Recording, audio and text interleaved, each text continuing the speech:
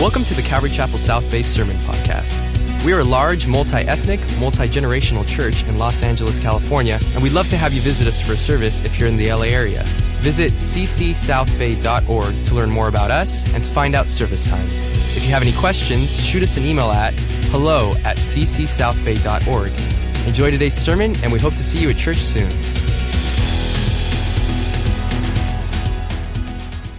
Titus chapter 1 as we continue our study. I was thankful to be away with my family last Sunday. Thank God for Pastor Jeff and being able to share the Word of God with us. And thank you for loving on him the way that you did. I love our church and how we are so grateful for the teaching of the Word of God. Titus chapter 1 is where we're going to be. If you need a Bible, there should be one in the seat back pocket there in front of you. And as you are turning to Titus chapter 1, let me remind you, we are praying about we are praying for the person that we're going to invite to our Christmas Eve services, either Sunday morning or Sunday night. We are giving to kids locally and globally. We are going to be bringing toys. When you go out to Target or Walmart or wherever you're going to buy your toys or your Christmas gifts, just pick up an extra toy, bring it to the church, and we're going to be giving to kids here locally and to Maui as we are partnering with another church there to bless them this Christmas. And then as well, we're going to be giving to the home that you saw in Peru. And that home we have partnered with to minister to abused, abandoned, and neglected children in Cajabamba, Peru. And so that building that you see is a building that we've partnered with to house about 50 kids so that they can have a family and live in an apartment with a family like a normal Peruvian family and be able to be raised by Christian parents because they've been abused, abandoned, and neglected. And that's what you're a part of. So I want to say to God be the glory for Calvary Chapel South Bay. Amen. All right, Titus chapter 1, let's dig into the Word. Father, we pray now, before we dig in, that you would soften the hearts of all the men in this room. And I pray, Lord, that all of the women in this room would exhibit grace and mercy. And Lord, I pray that as we study about your ideal man, that you'd give us the grace to apply this to our lives. In Jesus' name, amen. I was just checking to see if any of the men got up to leave. Titus has been called to set things in order in Crete. And we're going to see that that's going to be a huge undertaking. He was going to have to deal with insubordinate and deceiving people. That's difficult. He was going to have to deal with hypocrites and Christian employees who were stealing from their employers. Maybe they were stealing time or some of the product, or even they were being unethical in their business practices.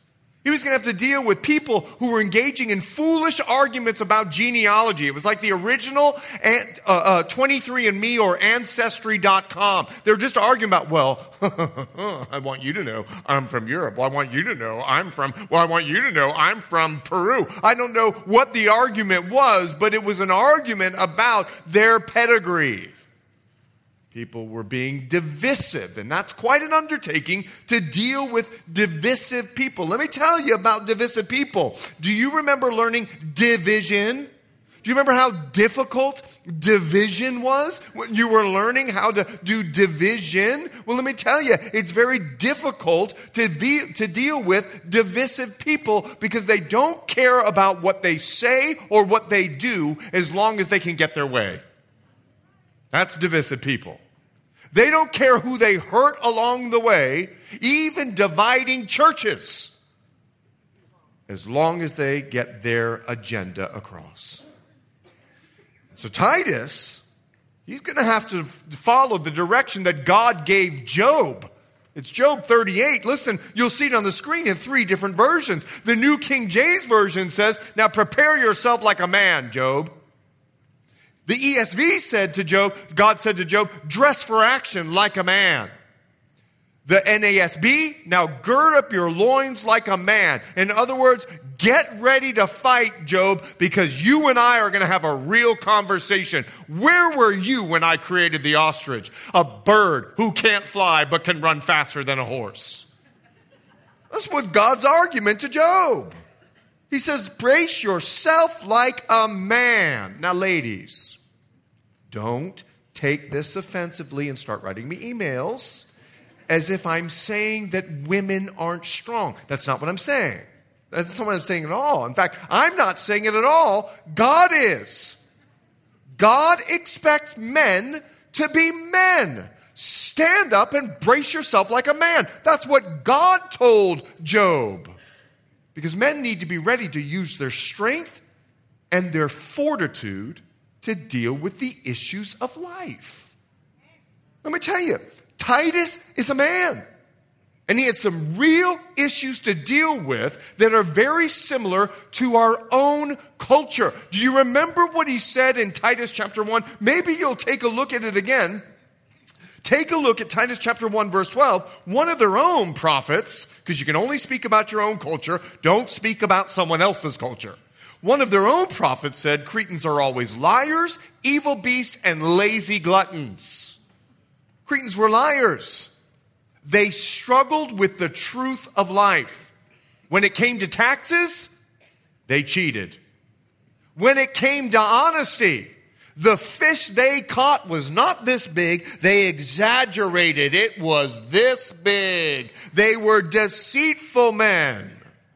And our post-modern world is no different. We live in an age whereby there is an absolute distrust of absolute truth. In fact, in our age, it's even taught in our schools that everything can and ought to be critiqued in culture, even Christmas. Christmas. Social structures, religion, social moral standards are relative to someone's perception of their truth instead of absolute truth. In a sense, the world today is just like the book of Judges. Everyone did what was right in their own eyes. See, there's nothing new under the sun. Nothing new under the sun. Because the goal of humanism then, during the Judges' time, during the first century world of Titus' time, the goal of humanism is to get rid of God so you can get rid of conviction so I can do whatever I want to do. This is why objecting to same-sex marriage is in the moral register of now being a racist. It's refusing to allow your children to change their biological sex is considered child abuse now in some states. And not using obvious pronouns like he and she for gender is now violating human rights. Think of the culture we live in where cross-dressing is now normal when only 30 years ago it was considered a psychological disorder. Our world has gone crazy. And Christians have a truth that can set people free from this confusion and can offer the grace, mercy, and love along the journey to become more and more like Christ. Cretans were liars. We live in that culture. But Cretans were evil beasts. They were evil beasts. They were mean, mad. They were angry. And have you noticed that every opinion is acceptable in our current culture as long as it's progressively liberal? Now, I'm not about to make a political statement at all. I'm about to communicate the reality of our experience.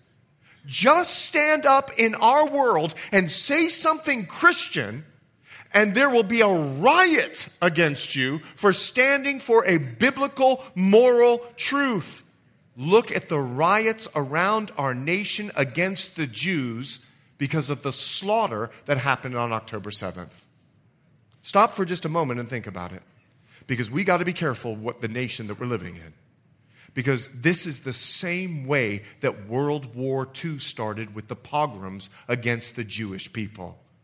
A Jewish man died in California from being hit on the head during an Israeli-Palestinian clash. It happened in our own state.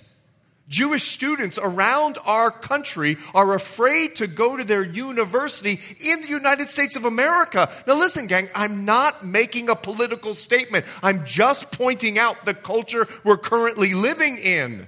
It's a violent world. Should I mention school shootings? Should I mention the rise of crime in our own backyard? Cretans were evil beasts. But Cretans were also lazy gluttons. Lazy gluttons. Pastor Chet, don't go there. I brought a friend.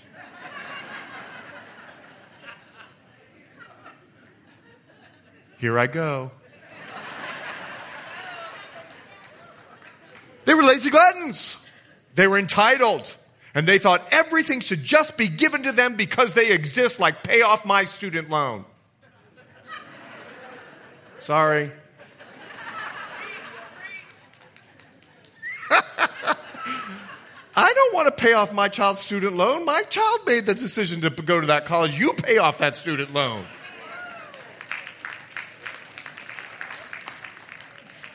All the helicopter parents are not clapping. Pleasure dominated the Cretan culture. It wasn't about hard work. It was about working just hard enough so you could have money to go on vacation.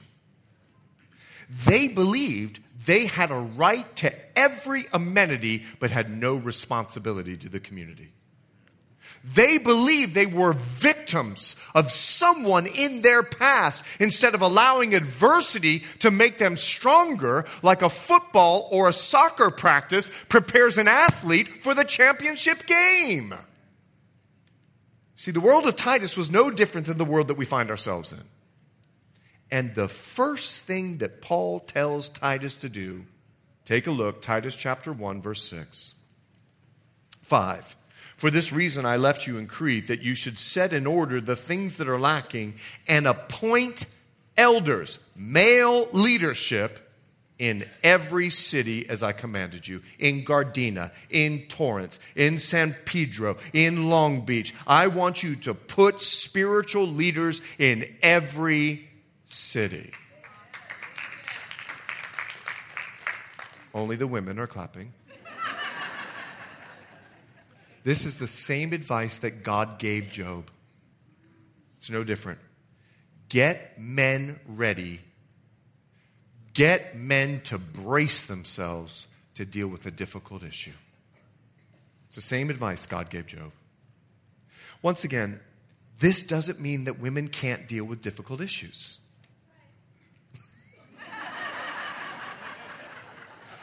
It doesn't mean that a woman can't be the president. It doesn't mean a woman can't be the boss. It doesn't mean a woman can't be the leader. It simply means what it says. God directed male leadership in the church. That's what this means. Now, at this point, I need to take a break. I need to take a little commercial break because some of the ladies are like, okay. I need to take a little commercial break at this point and speak to the ladies before we talk to the guys. Because ladies, you're next week. So don't get offended by this truth that God's established male leadership in the church. Let this truth set you free. You're not responsible for God in this matter. Ladies, you're free. You are free before God. It's your man's responsibility. Besides, if the men are honest, every man in this room knows that their strength comes from a stronger woman.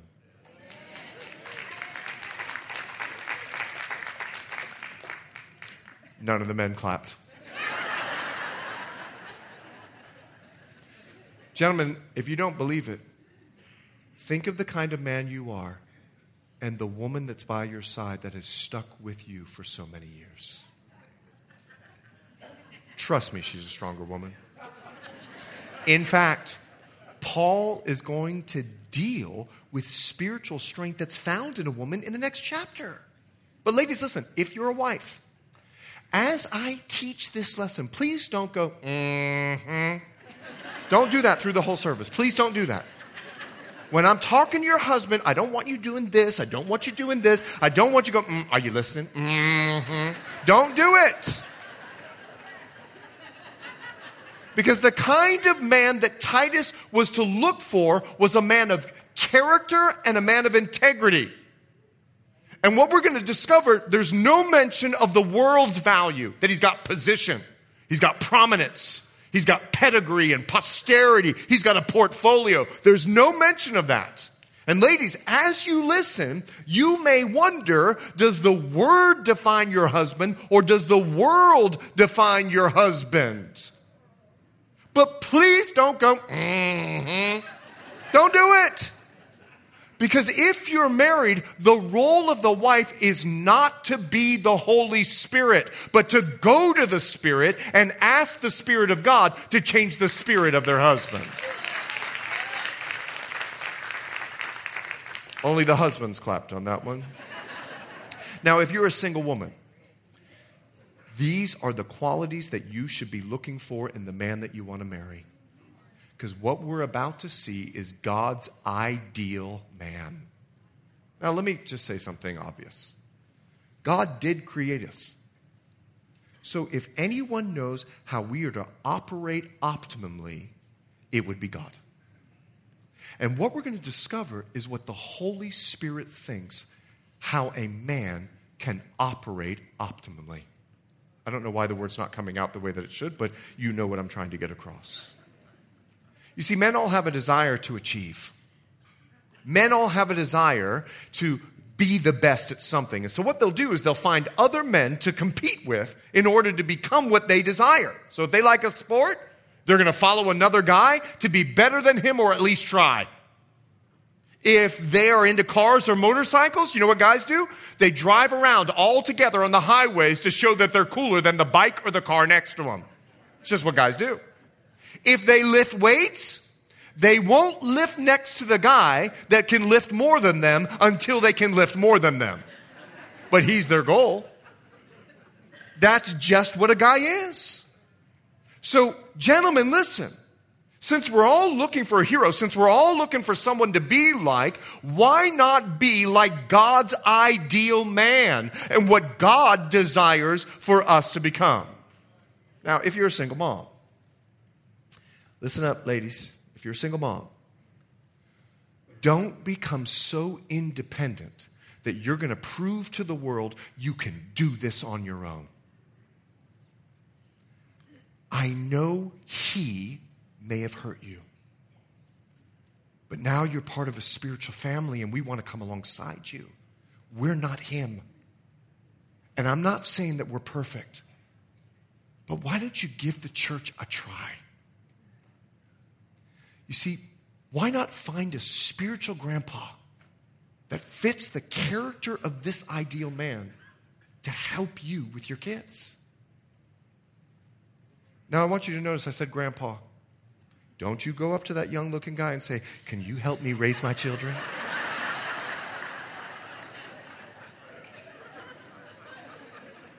Let all the single mothers say amen. 2. Now, gentlemen, brace yourselves.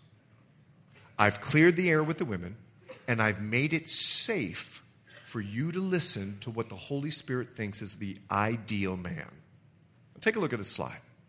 What we're going to see is that God's ideal man is a family man, a godly man, and a disciplined man. Let's take a look at Titus chapter 1, verse 6. If a man is blameless, the husband of one wife, having faithful children, not accused of dissipation or rebellion or insubordination. You see, the very first thing, gentlemen, that I want you to see is God's optimal man, his ideal man, is he is a family man. His wife is the only woman in the world for him. So listen, if you're dating a guy and you're sitting in a restaurant and he's constantly looking at the waitress that walks by, get rid of him. Say goodbye, fella. I'm going to go find one that looks at me and looks at me alone. Because this man is a one-woman man. He is a faithful husband to the wife that God has given him. Now listen, not only that, his children are well behaved. His children are well behaved. Let me tell you why they're well behaved. Because God's optimal ideal man, he took the Bible seriously. It's Ephesians chapter 6, verse 4. Listen, family men, and you fathers, do not provoke your children to wrath. Don't frustrate them, but bring them up in the training and admonition of the Lord. Now, I want to give you 3 examples of the training and admonition of the Lord. The first is found in Deuteronomy chapter 6, verse 7. Take a look. You shall, listen, dads, teach them the law of God diligently to your children.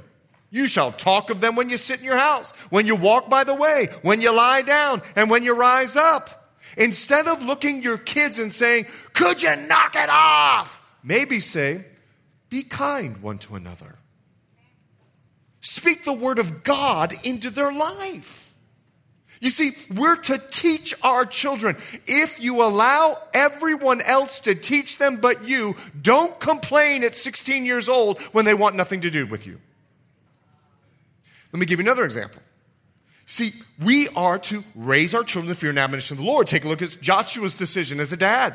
If it seems evil to you to serve the Lord, choose for yourselves this day whom you will serve, whether the gods which your fathers served that were on the other side of the river, or the gods of the Amorites in whose land you dwell. But as for me and my house, as I'm the dad of my home, we will serve the Lord.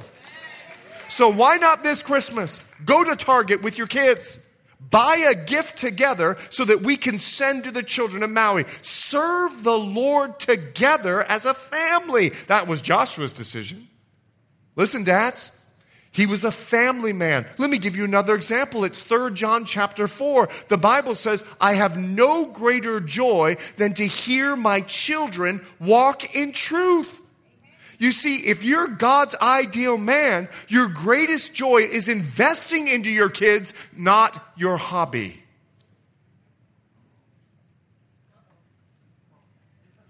Ladies, do not do it. Don't do it. You see, Paul would use this example of this kind of father in a relationship to the church. It's 1 Thessalonians chapter 2, and he's speaking of himself like as the dad of the church. And he says this, as you know how we exhorted, so we encouraged you, and comforted, so I had to sometimes give you a hard word, but then I gave it to you softly, and I charged every one of you as a father does his own children, that you would walk worthy of God, who calls you into his own kingdom and glory.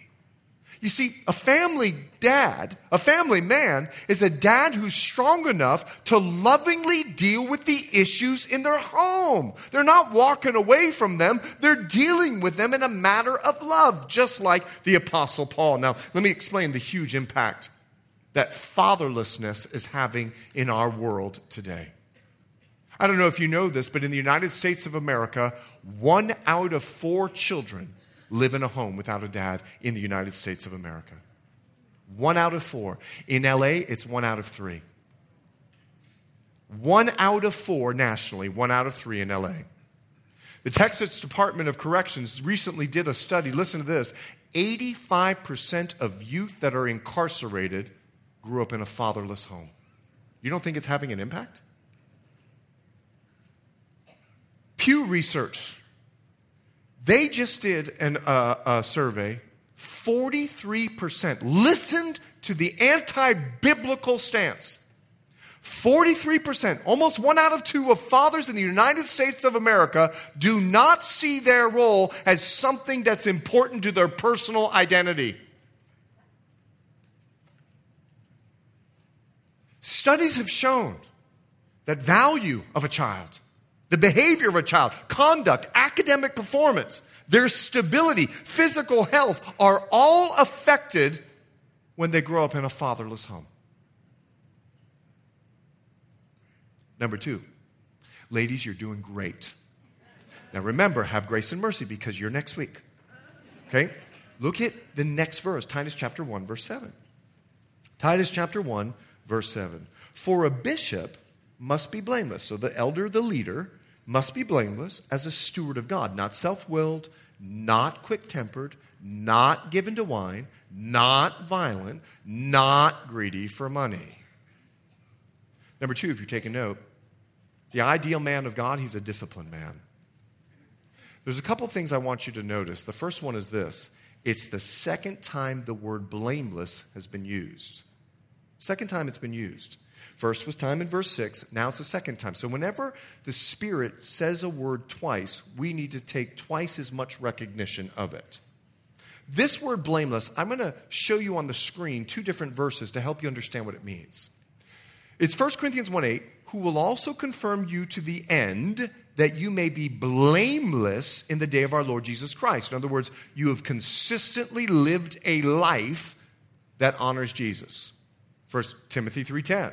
But let these also first be tested, so over a period of time, then let them serve as deacons, being found, after a period of time, being found blameless.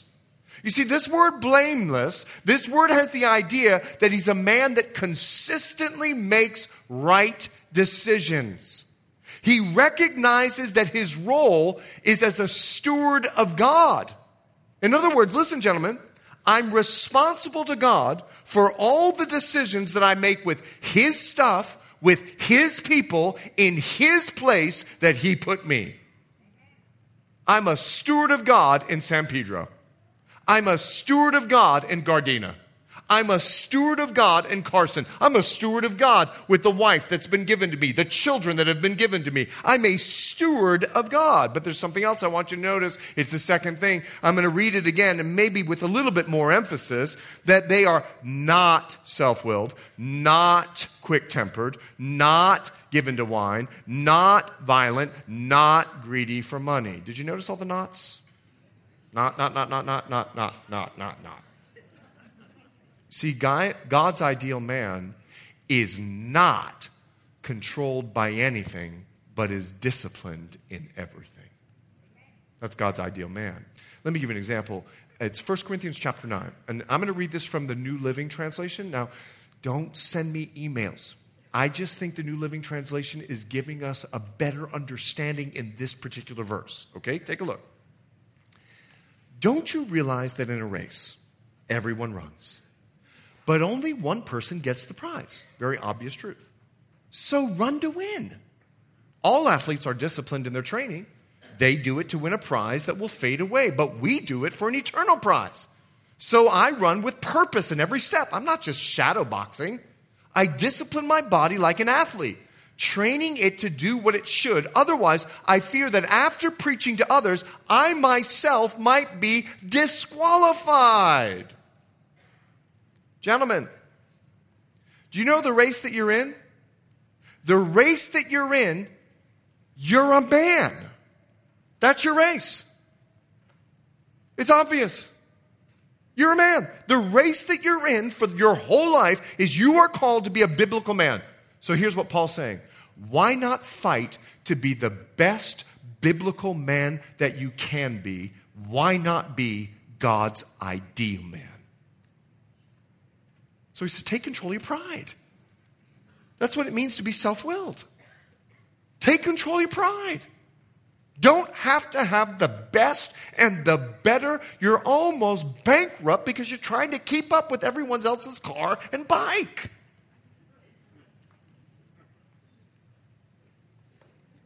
I was just testing the ladies. You're doing great. Take control of your temper. Because God's ideal man is not quick-tempered. Can I ask you a question, gentlemen? What has the temporary release of your anger done but provide nothing but negative long impact? He says, take control of your addictions. Don't be given to wine. Don't be given to TV. Don't be given to, you name whatever it is.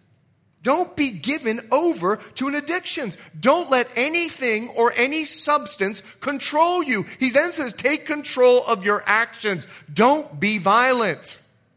You see, God's ideal man doesn't use his strength. Come walking in the room as a machismo big old man. Here I am. I'm a big man. You better listen to me. I'm a man. Ugh. I don't even talk a grunt. Ugh. Imagine Jesus going to the cross. I'm going to the cross.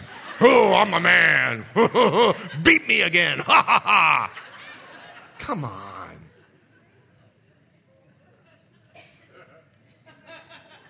God's ideal man doesn't use his strength for control. He controls his strength to show how strong he is. You see, Jesus called himself meek. It's power under control. Think of all his power that he had. Do you remember what he told Pilate?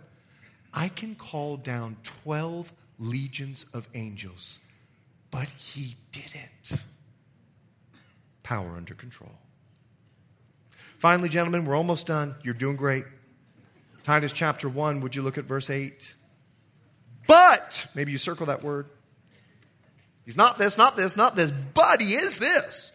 He's hospitable, a lover of what's good, sober-minded, just. Circle this word, holy, self-controlled, holding fast the faithful word as he had been taught, that he may be able by sound doctrine both to exhort and convict those who contradict.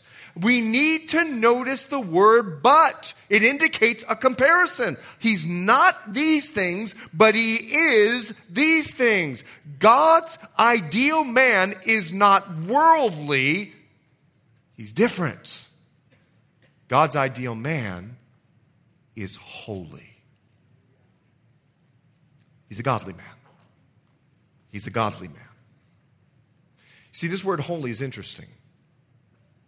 He prefers to be more like God than the world. Listen to what Peter says. He says it so much better than I do, and it comes with a lot more power from the Apostle Peter. But as he who's called you is holy, since God's holy, you be holy in all, not some. Did you hear, gentlemen? In all your conduct, because it's written, be holy, for I'm holy. God's ideal man is a godly man. So let's stop for just a minute and take a look at the difference. God's ideal man is hospitable. He's hospitable. He cares about the needs of people. He's not someone who could care less about people. He's hospitable. When he's walking in his neighborhood, hey, how you doing, neighbor? Hey, neighbor, how you doing? Come on, Chet, are you serious? I'm just telling you, he's hospitable. God's ideal man is a lover of what is good. He loves what God loves, and he hates what God hates. He doesn't love to watch or love to listen to ungodly things. He doesn't love to do ungodly things. In fact, he detests whatever it is that God detests. God's ideal man, he's sober-minded. He purposes not to make emotional decisions. The purpose is to pray and discover and discern the decision that God wants him to make, even at great cost to himself. God's ideal man is just. Now, I want to put a picture up here to give you an idea of what this means.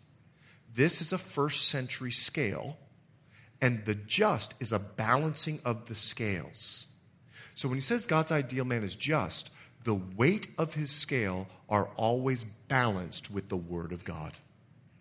He's not concerned about public opinion. He's concerned about God's opinion and what God thinks. And he weighs every decision based on the word of God. It's God's ideal man. God's ideal man is self-controlled. You see, God's ideal man is aware of his weaknesses. He's aware. So he surrounds himself with accountability. He put things in his life so that he can strengthen his weak areas. So if he lacks self-control, he purposes to be controlled in every area of his life so that when his weakness arises, he's put self-control into action. Being self-controlled is purposing to let God be your master and not yourself be your master.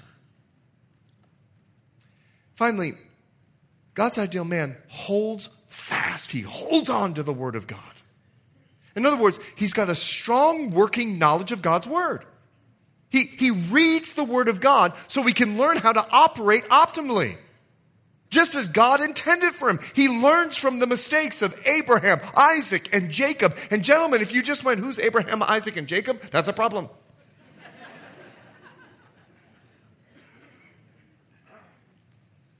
He learns from the mistakes of David, Solomon, and the spiritual leadership in the Old Testament.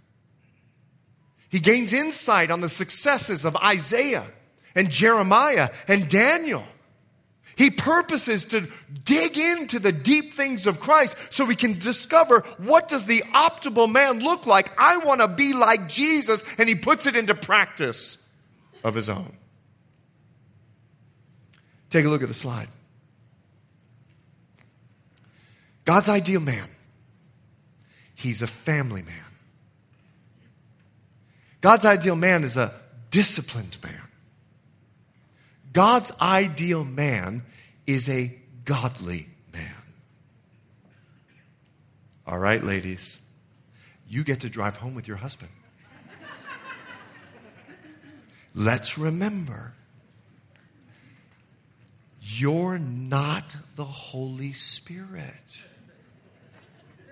So when you get in the car and the first thing you say is, what did you think of the message?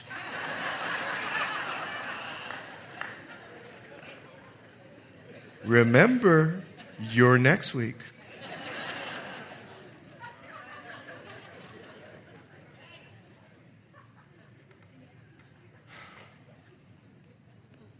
God's ideal for everyone in this room is that you know him as your Savior and Lord. That's the first step. Everything after that point, you have the Holy Spirit to help you to become. Now, gentlemen, listen. I know there's some of you in this room, and there's a sense of conviction in your heart. I had to prepare the message. And I'm a man. When I do the ladies' message, piece of cake. I can't wait to do that one. I'm going to give it to you.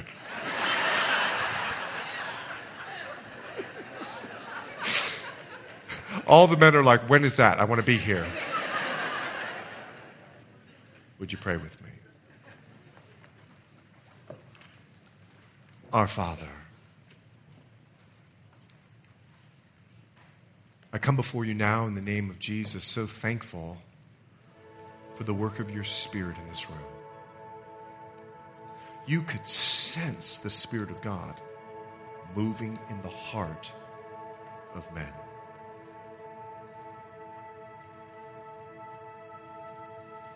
And Lord, I believe that one of the first steps to change is humility.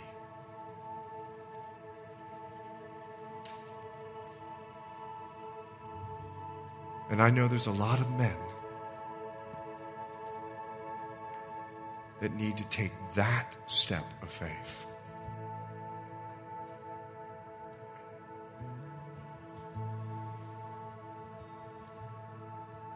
So, Lord, I pray that your Spirit would move even now.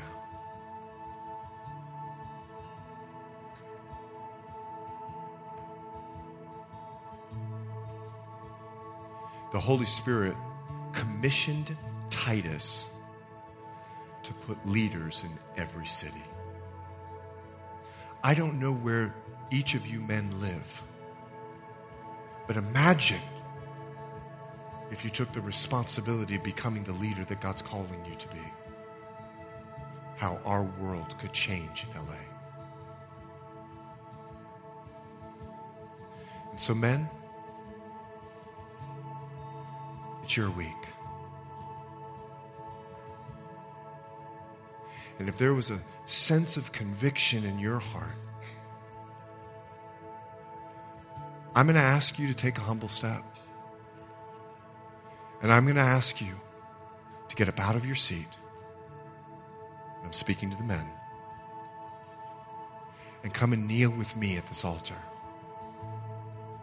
And say today, today's my first step.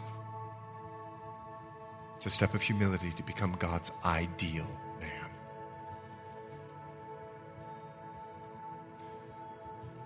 I don't expect every guy to come up here because some of you are doing it great. But I believe this step of humility will not only change this church, but will change this city. Scannon's going to lead us in the song. If the Spirit moves in you, I'll meet you here. Trust me, your wives are praying for you. Thanks for listening, and we hope you were encouraged by today's message. If you have any questions or just want to check us out, make sure to visit us at ccsouthbay.org. God bless you guys, and we'll see you next week.